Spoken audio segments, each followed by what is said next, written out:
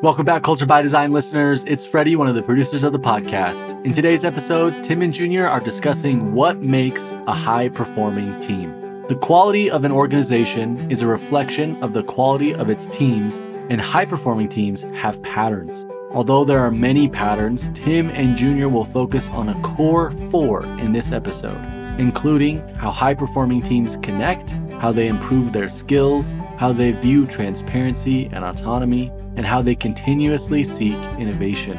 As always, this episode's show notes can be found at leaderfactor.com/podcast. That includes a link to our free psychological safety behavioral guide with over 100 practical behaviors to improve psychological safety and team performance. Thanks again for listening, and enjoy today's episode on what makes a high-performing team.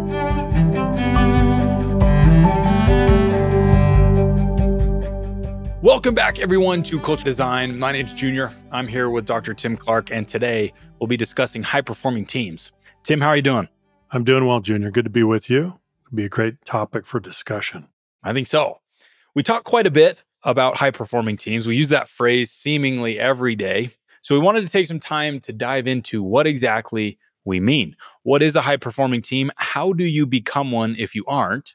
And how do you improve even more if you are? So in our client experience and our personal experience with our team here at Leader Factor, we've seen a lot of teams. Tim, how many teams do you think we've interacted with over the years? I can't even count them. I have no idea. It's a big number. But as you said, Junior, high-performing teams is this kind of hackneyed, cliche term.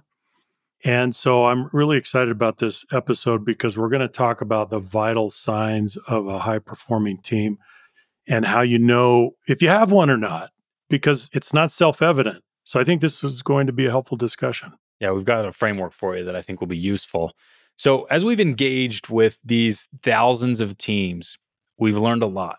We've learned a lot about the patterns. We've been able to observe the patterns and distill some of the differences between the highest performing, the lowest performing, the mediocre and average teams. And so we wanted to share some of that insight with you today because I do think we can bring a unique perspective, just given sheer volume, as well as different industries. And so I think that we sit in this very unique place that we can observe some of these patterns in a way that a lot of people can't. So what have we learned? Well, as we improve our teams, we've seen that one thing is almost universally true, that you get more leverage. Now, that's a word that we chose to use today. We could have chosen a whole bunch of different words, and we've chosen this one. What is leverage? Leverage is whatever happens between what you put in and what you get out.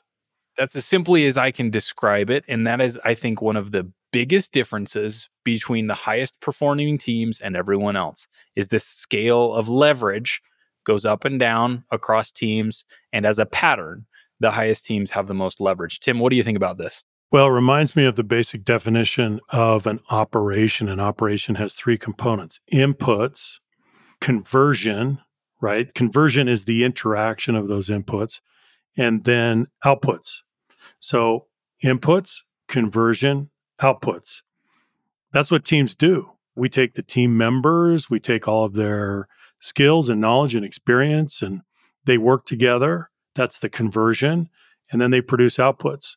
And what you're saying, Junior, is that leverage means that somehow, some way, the high-performing teams, their conversion produces, it multiplies force in an extraordinary way, right? Isn't that what we're saying? Yeah. Another way to put it is that the highest performing teams do a lot with a little. And if you scale that up, it becomes really interesting because often you'll say, well, what is efficiency? It's doing the same job faster. Well, if you can do the same job faster, it means you have now more time on your hands and you can do more jobs. And so there's this output difference. Not only do you get to the destination faster, but you have the opportunity to reach a different destination that's out of reach for the rest of the teams. And so that's, I think, a critical differentiator here is there is opportunity at the level of the highest performing team that simply does not exist for the rest of the teams because they have not achieved the type of leverage necessary to get there. Right. And that's going to come down to the way that that team interacts, collaborates, and does its work together, which we're going to get into. And we're talking today about all teams. Now, teams sit at every level of society, every industry, every geography, and the scope and the magnitude of those teams and their impact changes. It varies. But the principles that we're going to talk about today are universally applicable, regardless of where you are and what you do. Yeah, that's very true. Okay, so here are the patterns. We're going to go into 4 today. There are dozens, but these 4 are, in our opinion, some of the most important. So high-performing teams connect. That means they know each other. They learn, number 2. They improve their skills and they increase their range. We'll talk about what we mean. Number 3, they achieve. They seek transparency and autonomy in that achievement.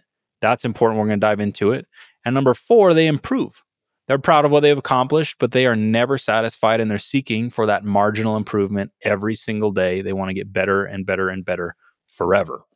So why are we talking about the level of the team? Why are we not talking about the level of the individual? Well, individuals rarely accomplish extraordinary feats alone. And we've talked a little bit about this on the podcast before, that there have been extraordinary achievements throughout history that are attributed to individuals, but are often supported by tremendous infrastructure, big teams and things that are happening behind the scenes. And so point to an example of an extraordinary feat and achievement that was purely individual is really, really difficult to do, isn't it? Junior, it reminds me of the Tour de France. Great example. Someone wears the yellow jersey after each stage, and then someone wins the race after all of the stages and steps up on the podium and wears the yellow jersey. But they don't remotely win that race by themselves, right? I mean, think about what the team does for them so that they can draft and so that they can renew, and just the strategy that goes into it. That team is helping every day that lead rider to be able to do what he can do. It's a great example. And I think that it's increasingly true today. We work in teams more than we ever have. And great things happen, big achievements occur at the level of the team because we get to pool our skills, we get to pool our knowledge, our resources, and we're more adaptable as teams than we are as individuals. This is something that I've been thinking about this week, and I've been thinking a lot about longevity and the importance of teams as they relate to longevity. Humans, individually, we can only go so far, we can only go so fast, and knowledge and skills are self-contained at the individual level. And so progress ends with the end of the individual.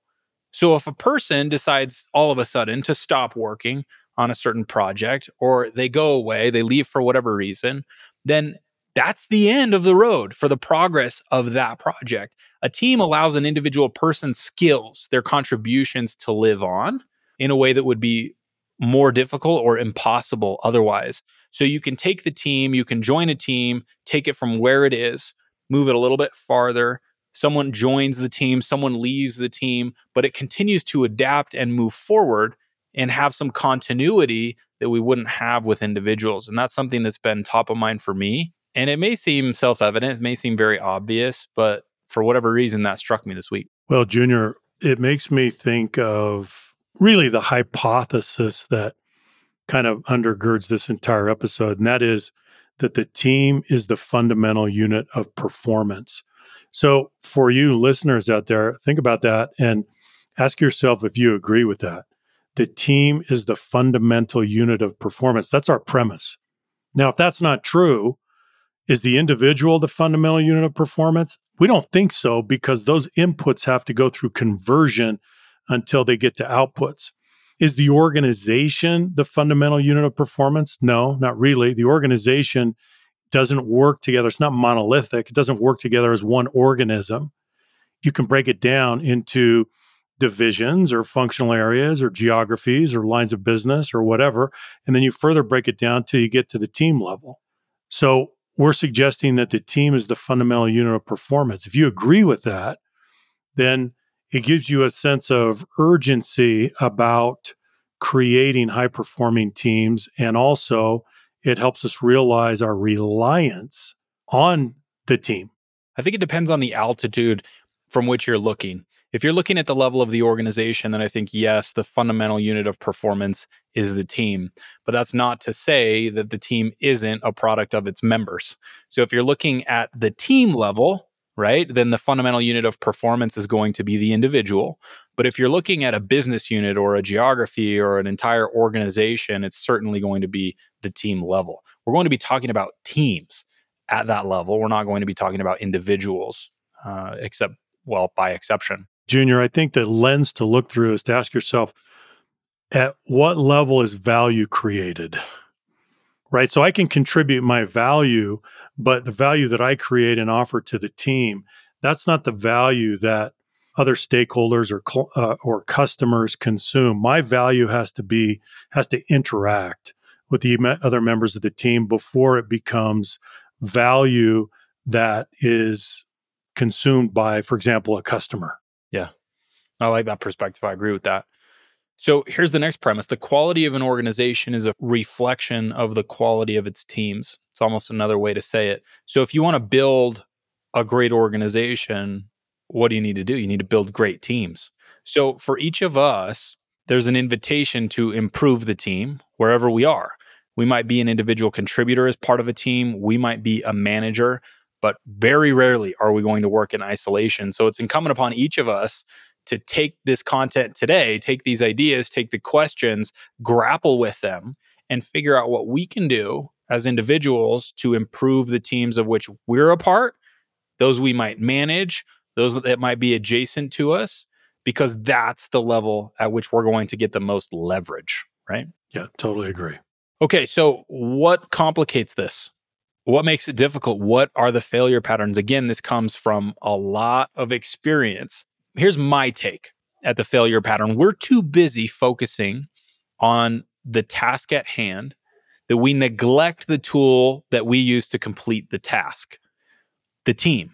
So what is the tool? The team is the tool. So think of the team as the instrument that you use in whatever your domain is to accomplish work. Now, is it a sharp tool or is it a dull tool? Is it an appropriate tool? Is it made of the right component parts? Or are you trying to use a knife when you should be using a chainsaw?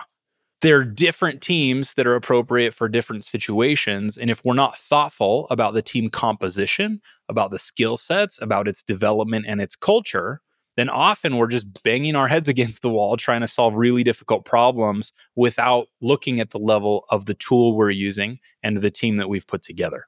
So I think that that's the biggest failure pattern, is we're trying to accomplish tasks without looking at the tool used to accomplish the task. What do you think?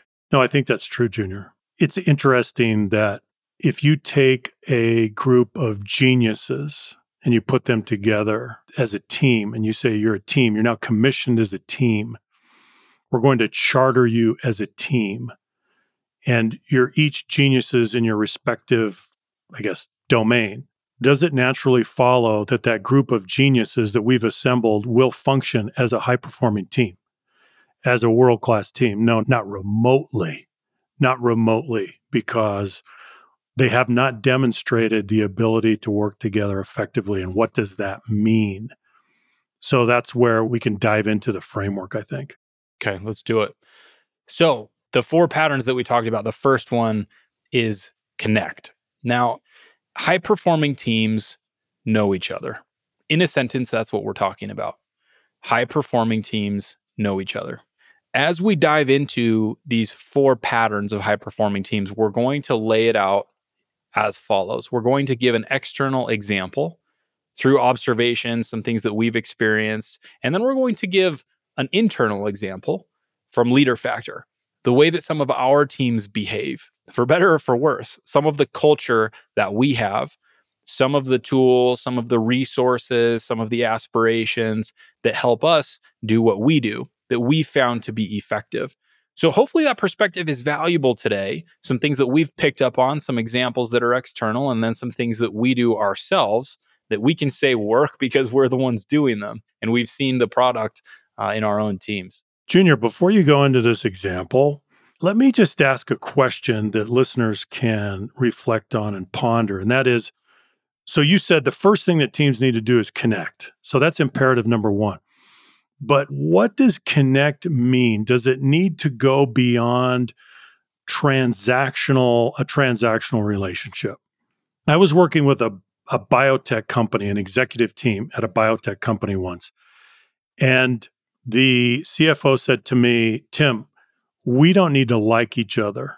We just need to work together. I'll never forget that. And she was convinced that a transactional relationship among the members of the executive team was sufficient. Do you believe that? Or do you believe that that relationship needs to go beyond a transactional relationship to a deeper level of intimacy and connection, the members of that team? What do you believe about that? So with that question in mind, Junior, maybe you share an example. Well, I think that the question's interesting, or the statement rather, we don't need to like each other. We just need to work together. That's not wrong, but it depends on what type of team you want to be, right? So if you want to be an average team or a below average team, sure, don't get to know each other. That's fine. Just work together, see what happens. But what's your aspiration? Is your aspiration to be a top 1% team? If it is, then that's absolutely not going to cut it. If it's not, and your aspiration is mediocrity, then first of all, I'm sorry.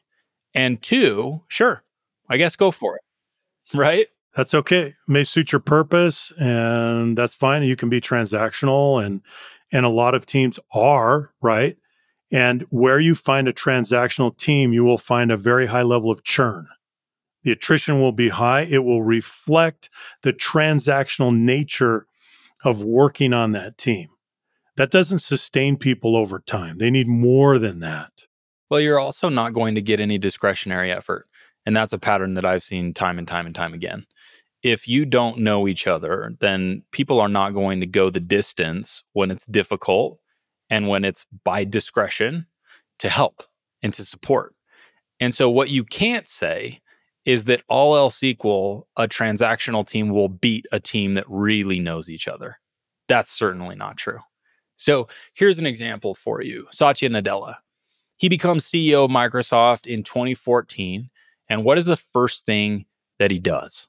The very first thing that he does, a 3-day offsite in Washington State. And what's the objective? Is it to define Microsoft's mission? Is it to talk tactics? Is it to look at the books? Is it to get a state of the state? No. The objective is to bond and to build trust. That is the purpose of this 3-day offsite. How expensive is the time of an executive team like Microsoft's? It's expensive across a whole bunch of variables. So that's the objective, bond and build trust. Now, this is a bet that Satya is making, and hindsight's 2020. You can probably see where we're going with this, but think about that. You just become CEO of a massive, one of the most well-known organizations on planet Earth, and you make a bet that the first 3 days will be best spent bonding and building trust with the executive team. How many CEOs would make that bet? Not many. What do you think about that bet? How many people are saying, hey, we can't do that. We have a business to run. Yeah, are you kidding me? 3 days, right? Like maybe 3 hours. 3 hours? Maybe, right? Even that might be pushing it. So that's the objective, bond and build trust. Day one, what do? They go hiking. They cook together. Day two, what do? Mission, value, strategy, as far as Microsoft's concerned. But then there's an addition, personal goals and aspirations. Satya says, hey, what are your personal goals and aspirations? Everyone on this team, what do you think? Why are you here? What do you want to accomplish? Who do you hope to be? I love that. So we're not neglecting the institution, but we want to see you. What do you want as it relates to the institution? And how can these two things work together? And that's what day 3 is all about. How do we work together to accomplish these things? The institutional objectives and your personal and professional objectives. So cool. That's amazing. I remember reading about this, Junior, and I was kind of bowled over when I read about this first step to take this 3-day offsite and to do these things and then look at the agenda and the way they spent their time. Yeah, it's really neat. It was pretty incredible. So Satya says in an interview afterwards that the offsite was, quote, one of the most important things I've done as CEO. So if that doesn't get your attention, I don't know what will. In terms of pattern recognition, you've got one of the most successful CEOs of all time who's demonstrated that after, in all the days after this 3-day offsite. Look at what Microsoft's been able to do. He's saying this was one of the most important things I've done as CEO. So is it plausible that you as a manager might say in the future that one of the most important things you did was dedicate time to bond and build trust for your team? Have you been able to do that? Have you set aside time to bond and to build trust? I know that this is an invitation to me. I think about my team.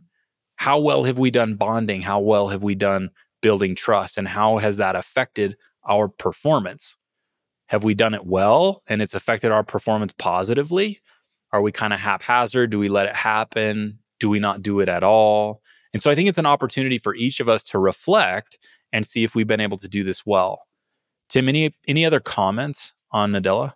No, I just think it's been a great example. And now he has 9 years of track record. And he has engineered one of the greatest enterprise cultural transformations of all time. Where did it begin? Not only is he the CEO of the entire organization, but he runs a team. He's a team leader of an intact team that consists of himself and his direct reports. So let's not forget that, right? That's the focus here, is that he's got his own little team to lead. And this is how he starts that journey. It's a little bit of an aside, but I do see that as a pattern that I think is worth calling out. Once you become a leader of leaders, I think you stop, or there's a tendency to stop looking at your direct reports as a team that needs to be nurtured the way you once did as a frontline manager.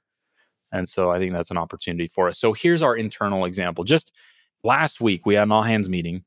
And at the end of the meeting, after we're done with business, quote unquote, we took 2 minutes. We went around and we shared a photo that we've taken in the last month.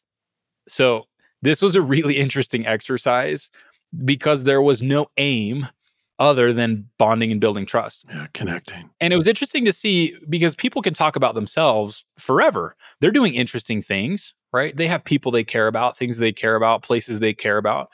And it was cool to see people share. And you learn so much about them by what they shared. And so they've cast a picture up on the big screen and just give a little bit of context. Hey, here's why I took this picture. Here's what was going on. Here's why it's important to me. And, of the couple hundred photos that I could have shared, this is the one that I chose. And that alone, at least for me, was really impactful. It was a really cool experience to do that as a team. And not everyone could be there, but we had quite a few, and it was awesome. I think it was. I'm just kind of reflecting on that, Junior, trying to figure out what that said about me. I shared a picture of the 5 varieties of tomatoes that we grew this year and how proud I was of that. So I'm thinking, what's everyone else think about my tomato picture? That's an interesting way to connect, but I'm wondering what the team members thought about that. Tim he's an interesting guy. He's showing us the 5 varieties of tomatoes that he grew this year. What does that say about him? I'm not sure, but you know what? It just shows you, we just reveal our humanity and the things that we do in life. We're able to connect on a personal level, a deeper level. What's that worth? A lot. And on this front, I'll say, stay away from kind of the contrived and really hokey and really scripted get to know you stuff. It often doesn't work. And people see through that, and it's just a gimmick. And so something like this, though, hey, share a photo. To me, that gets to the heart of the issue. You can learn a lot. It's not, a ton of gamification or too cute. It really works. And we saw, a whole bunch of stuff, children and grandchildren and pets and places. And it was so entertaining and awesome. I just loved it. Yeah, it was. So here's a point. If your team doesn't know each other, really know each other, then it's not a high-performing team. or at least it won't be for very long, or it won't be when things get hard. And so those are two things that I want to just click on. It won't be for very long. So the longevity of the team's performance is conditional upon how well it knows each other. If the team doesn't know each other, then almost you're going to get that churn that Tim talked about, the transactional nature of the team, and you're not going to be able to go the distance. The highest performing teams are often together for a while. Have you noticed that? They are. You don't have teams that are moving mountains often that are just, well, we got together for a few weeks and we did this really cool thing. Sometimes it happens, but it's by exception. And then number two, difficulty. When things get hard. If you have a transactional team, how do you think it's going to handle things when the environment turns and it gets really difficult? It's not going to go well. Are you going to be able to dig deep and lean on each other because you care? Do you even want to, Junior? Yeah, do you even want to? Yeah, because the level of intimacy that the team achieves becomes the glue when the adversity strikes. So think about that. That intimacy, that real deep connection, that becomes the glue, the bonding agent that takes you through these crucible experiences that we have from time to time when you're really challenged. Does the team come together or does it fall apart? You'll be tested that way. Okay, so that's number one, is high-performing teams connect, they know each other. Let's move to number two, they learn. High-performing teams are constantly improving their skills. So here's an external example. John Wooden, one of the best, most famous coaches of all time. He coached basketball at the collegiate level in the United States, and he is known for sitting the team down, bringing out a basketball and saying, everyone, this is a basketball. This is lecture number one, right? This is lecture number one, basketball 101. This is a basketball. Now, John Wooden can get the top recruits, build incredible teams of people who have had basketballs in their hands since they were tiny. If there's a population that doesn't need to know what a basketball is, it's this one, conceivably. But then he goes on, right? A basketball is it's a spherical object made of leather. It's inflated. It's 29.5 inches in circumference. And we use this ball to play the game of basketball. And basketball is a team sport, 2 teams, 5 players each. They try to score points. And you get the idea. And he explains from the ground up the sport of basketball. And he's also well known for sharing, let's learn how to tie our shoes, right? Because we don't want them to come undone while we're playing the sport of basketball. Just these most fundamental, simple things that you then build on. So why do I share this example? This example I thought was pertinent because you have to build on the basics and the basics have to be in place. So some high-performing teams will tout all of the detail and the nuance, and the basics aren't there. So these need to be in place in order for us to have a strong foundation on which to learn. So the highest performing teams never assume that they have the basics down. The highest performing teams understand that they need to start at the bottom and work their way up, and then they can get into details. Then they can get into the nuance, but they never forget how to tie their shoes. So it's relearn, relearn, relearn. You never graduate from the basics, right? We're going to be brilliant on the basics. We're going to focus on the basics. And then learning speed. Here's another external example. Netflix, their data science team. If you have some time to look into this, I'd recommend it. It's pretty interesting. The work that this team does to improve the recommendeds. So I'm assuming that many listeners of the podcast have a Netflix subscription, and my other assumption is that they use it. So the recommendeds are based on their inferred emotions. This is really interesting. So these recommendeds, they are titles that Netflix recommends to you based on the data that it gathers about you. And this can get... Thinks that you'll like it, right? So watch this series. We think you'll like it. Yeah, we think you'll like it. And now the confidence with which they can say we think you'll like it is really high. because they're looking at what you're watching. They're looking at watch time, times of day. Are you watching comedy? Are you watching drama, romance? They can tell who you are demographically and put content in front of you that they think will resonate. And not only do they do that, they change the thumbnails of the titles themselves to use an image that they think will resonate you based on the demographic profile that they put together. Based on the inferred emotions and the emotional profile that they're putting together.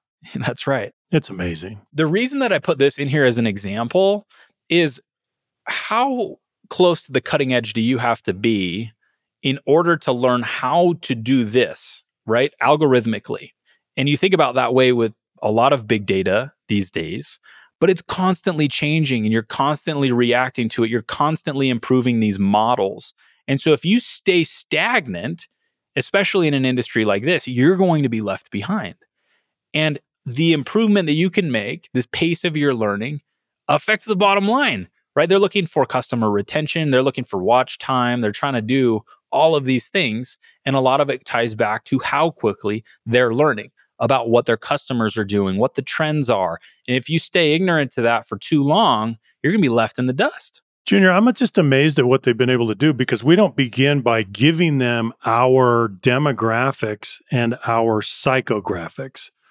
But what they do is that based on their analytics, their predictive analytics, they infer our demographics, but more importantly, psychographics, our preferences.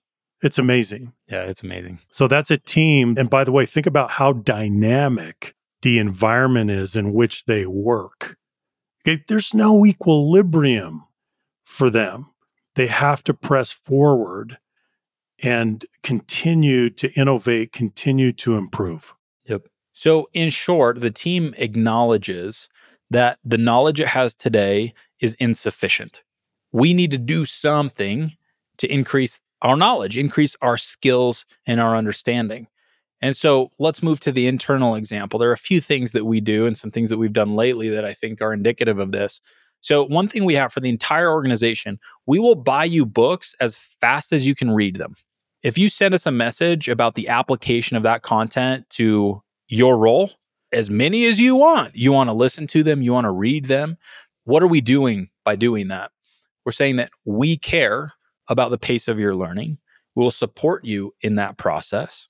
And that's been a really interesting thing to see, has that been taken advantage of? Has it not? But we also need to pay attention to learning styles, right? Maybe books aren't the best for everyone. Maybe it's meetups, maybe it's conferences, it could be a whole host of things. But the point is, are we giving attention to that? Are we investing in that as an institution?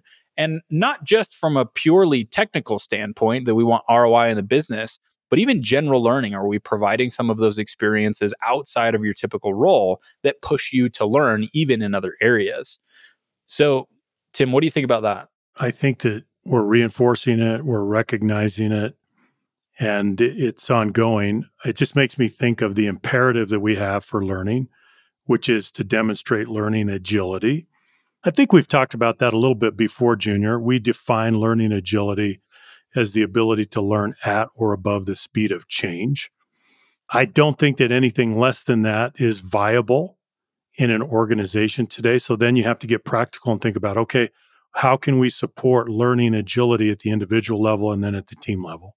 And there are some things that I've been kind of keying into that just chatter in our organization and across teams that I think are indicative of this learning mindset. So sales comes and says, hey, we think we want to hire this very specific consultant to look at this very specific process. We want to do some pricing analysis. We want to look at some recruiting strategies. We want to do this and this. Marketing. Hey, I was in a meetup. I joined this group. I learned this thing. Technology. So our CTO comes to me, we were talking the other day, he said, oh yeah, I spoke at this meetup recently. And this doesn't have to do with our work directly, right? This is outside, really niche technological topic. And then he says, hey, do you think Leader Factor could host or sponsor technology meetups? So we started that conversation. CS, hey, I was listening to this person, this CEO, this podcast, and he had this insight I thought was really interesting. So those types of things are flying around all the time in Slack, in person. And so there's this real energy. And I think that people feed off of that and they see, oh, you're out doing this thing you're learning. Maybe I should do that too. Oh, and then they'll share what they learned and so on. And it starts to get into this flywheel that I think is just, it's really fun. It's really great energy. And I think institutionally, that starts to become part of your personality, part of your brand. And people can start to feel that when they start to get onboarded, right? They join your organization. They're like, whoa, these people are moving. They're learning all sorts of stuff, right? Maybe I should too. Or maybe I absolutely have to in order to keep up, right? Junior, I would put two words together. So you said energy, but there's a specific species of energy that we're talking about. We're talking about learning energy. So this is a question that listeners can ask about their own teams, and that is, what level of learning energy, right? Specific to learning, what level of learning energy do you observe in your team? Is there this ongoing excitement and curiosity and sharing going on about what you're learning, right? It's a specific category of energy, learning energy. You can ask yourself that question and it will tell you a lot about what's going on. Yeah. And another thing inside this vein is if you're doing a lot of private learning, do it publicly. Share what you're learning. That's one of the behaviors in the behavioral guide from stage 2 that I really love is share what you're learning. And then most recently, so just last week, Wednesday, Thursday, we went to the Silicon Slopes Summit. We're headquartered here in Utah. And we were able to listen to Reed Hastings, Jimmy Pitaro, the chairman of ESPN, Reed Hastings, founder of Netflix. Maybe that's why the Netflix example I've been thinking about. Ryan Smith, executive chairman of Qualtrics. Will Granis, the CTO of Google Cloud. Really awesome speaker list. And the lineup, it was fun to just go and listen and absorb and then chat with the team afterwards. Hey, what did you get out of that? What didn't you get out of that? What are the things that are top of mind for you leaving the conference? And so that was some time. We have a lot going on, everyone. We have a lot going on over here at Leader Factor. And there was a lot of pressure to say, no, let's not do it, right? There is enough on our plates. But we decided to make that investment and go, at least for a portion of the time, to absorb some of that.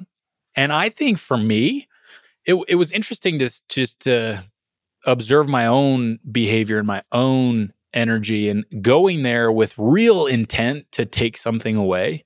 I absolutely took something away. And so you don't necessarily need to go to some big conference or do something big. It could be that you take 10 minutes, watch a piece of a podcast, and absorb that the same way you would if you were in person in a conference.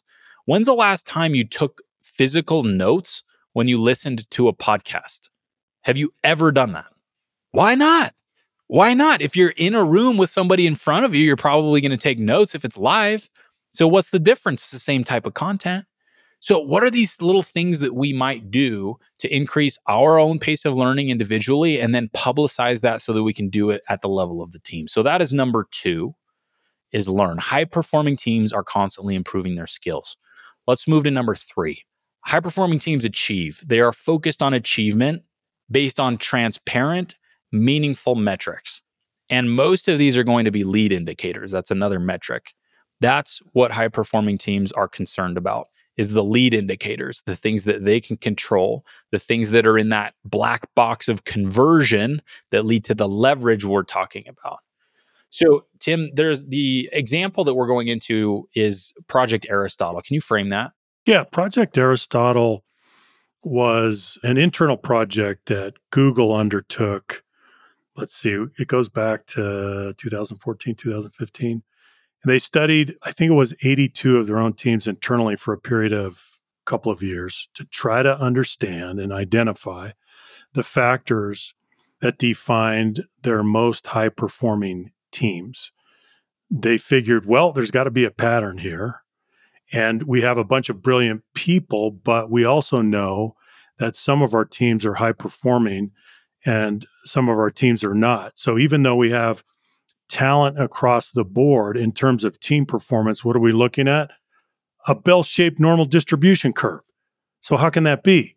We still have this broad distribution of performance, even though we have all these talented people. So what's going on? So they studied that for a couple of years, and they landed on 5 drivers that they said they believed accounted for or described the most highly performing teams. So if you're familiar with our content, you probably think that we're going to talk about the first driver, which is psychological safety, or not. We're going to talk about the second driver. So the second of the 5 drivers was dependability. So this is high performance and reliability. I can rely on the person next to me. The quote from them was, team members get things done on time and meet Google's high bar for excellence. So I thought that this was interesting as it relates to achievement. Team members get things done on time and meet a high bar for excellence. So what's the opposite of this? The opposite of this is shirking, right? So reliability is taking ownership. It's taking responsibility. It means that I'm helping the person next to me when they need help. Dependability, I think, is really interesting, and psychological safety gets a lot of the spotlight, as it should, as number one. But number 2, dependability. Let's not ignore that. I think that that is some really interesting data that we should look at and say, hey, you know what? There's something there. Dependability is a big thing, and it's a hallmark of the highest performing teams. Junior, I would say that dependability, they landed on the word dependability, but I think you could say accountability as well. I think they're synonymous, they're interchangeable. Think about what it does to you personally when you're working on a team that is highly dependable, highly accountable. It is an expression of respect toward you personally, and it's very encouraging for you and to you to be able to participate and to want to participate on a team that is accountable, that holds itself accountable, that is dependable. That's where you want to be.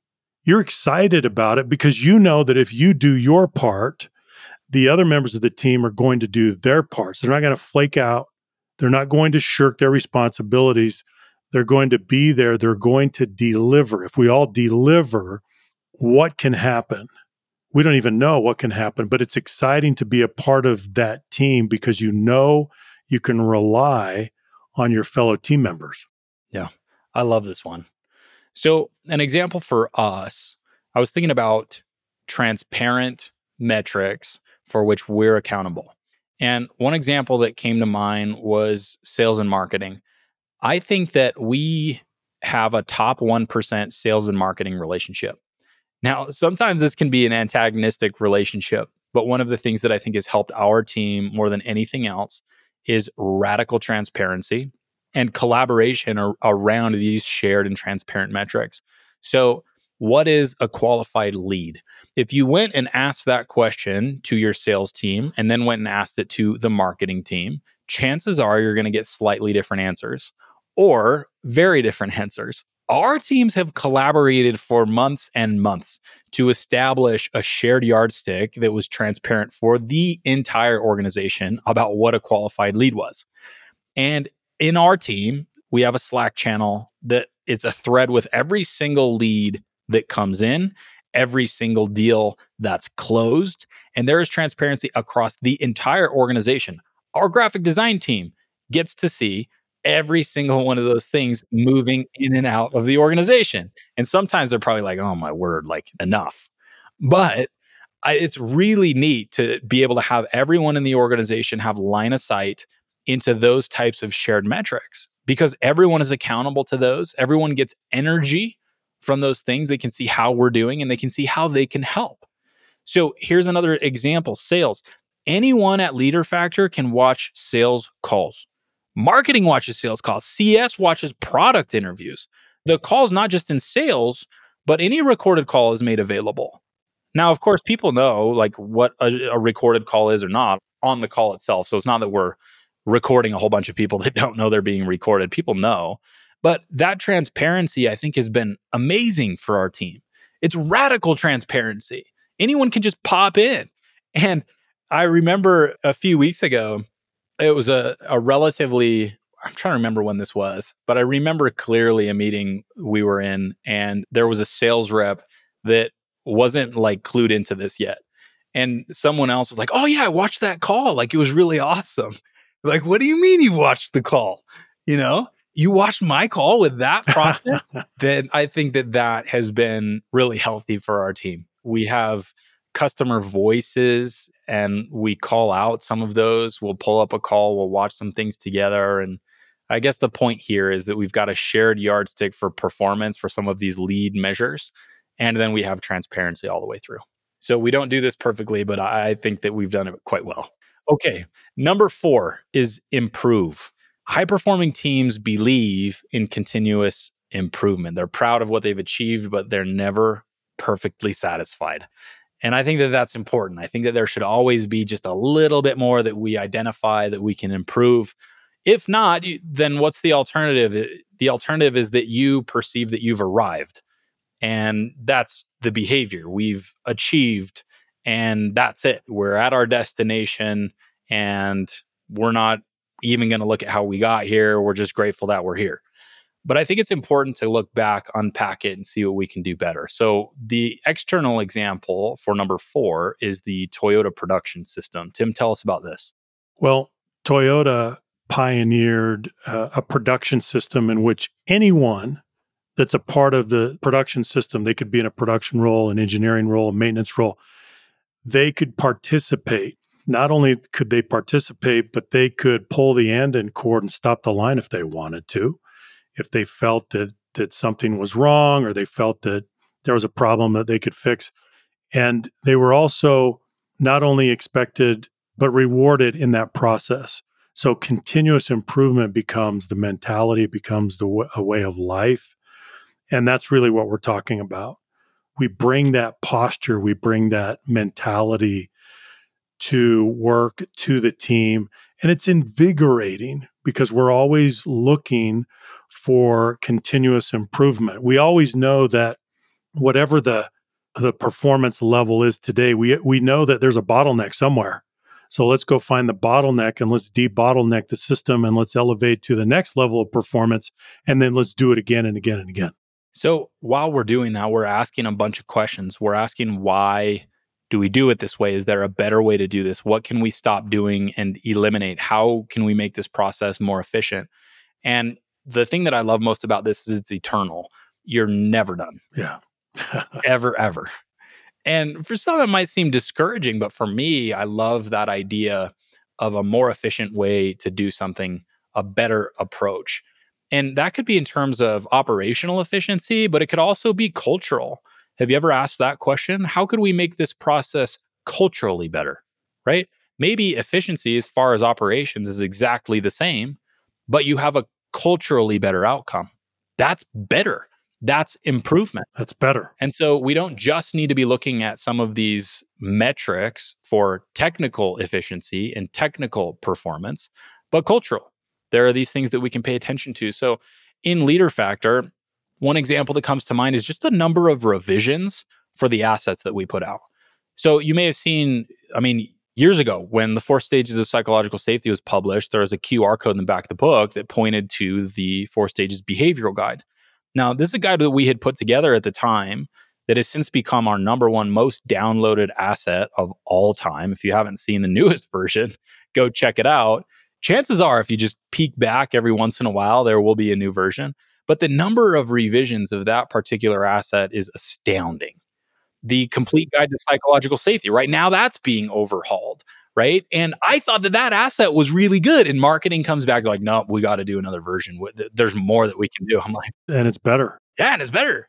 They went out, they got after it, and now it's better. And there will probably be another one, right? I think about the website, these things that are just never ending, these things that we can improve constantly.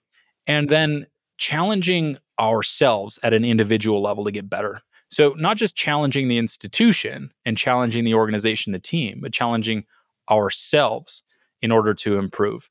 And an example of this one, recently we're having a conversation about some pilot programs for a client, and we needed to do some additional APAC facilitation on a pretty short timeline. And our head of client success immediately raises his hand.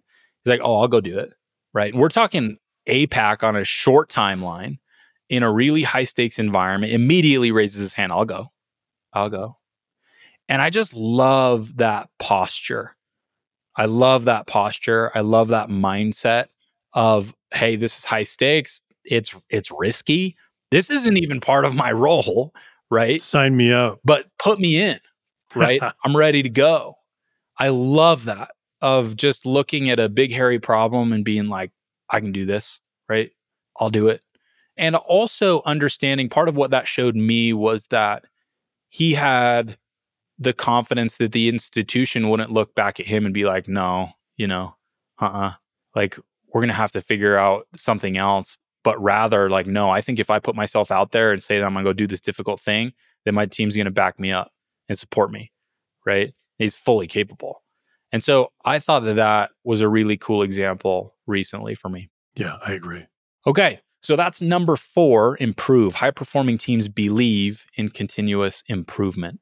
So what have we talked about today? We've talked about high-performing teams, and we've tried to share some patterns that we've seen in external examples and some things that we do internally along these 4 behaviors, these 4 patterns. Now, we're not perfect as an institution, but I think we've got some things right. And so to summarize, high-performing teams connect, they know each other, they learn, they improve their skills and increase their range. 3, they achieve, they seek transparency and autonomy. And 4, they improve, they're proud, but they're never satisfied. Now, you may have picked up on this trend. We tried to be a little bit less overt today, but these 4 things match up to the 4 stages of psychological safety: inclusion, learning, contribution, and challenging. High-performing teams feel safe to do those 4 things. So if you don't feel like you can do those 4 things safely, do them consistently and predictably, then you're not a high-performing team. And we have to look at, okay, where's the gap? What can we do to become better? And if we believe we are high-performing and we can do those things predictably and consistently, and we feel safe when we're doing them, how do we get better? How do we start to tune and get those marginal gains, the 1%, the 2%? How do we become more culturally efficient, not just technically? And so this has been an invitation to me as well to look at the things that we do as a team and see what we can do to become better, because we are probably leaders of teams or parts of teams, and we have influence to the quality of our teams. There are things that we can do. Tim, any final thoughts as we wrap up today? Well, I just think it's so helpful to go back and ask yourself that question about your team. Are you connecting? Are you learning? Are you achieving? And then the final one is, are you improving? And that diagnostic question will give you a very good sense of where the team is and where you go from there. Awesome. Well, Tim, I appreciate your time today. It's been a great conversation. I've learned a lot, some food for thought for me. And thank you, everyone listening, for your time, your attention. We appreciate your listenership very much. If you found value in today's episode, please consider subscribing so you can stay up to date. We're putting out episodes very consistently, and hopefully some ideas, some content, some questions for you. So thank you for all you do, and we'll see you next time. Bye-bye.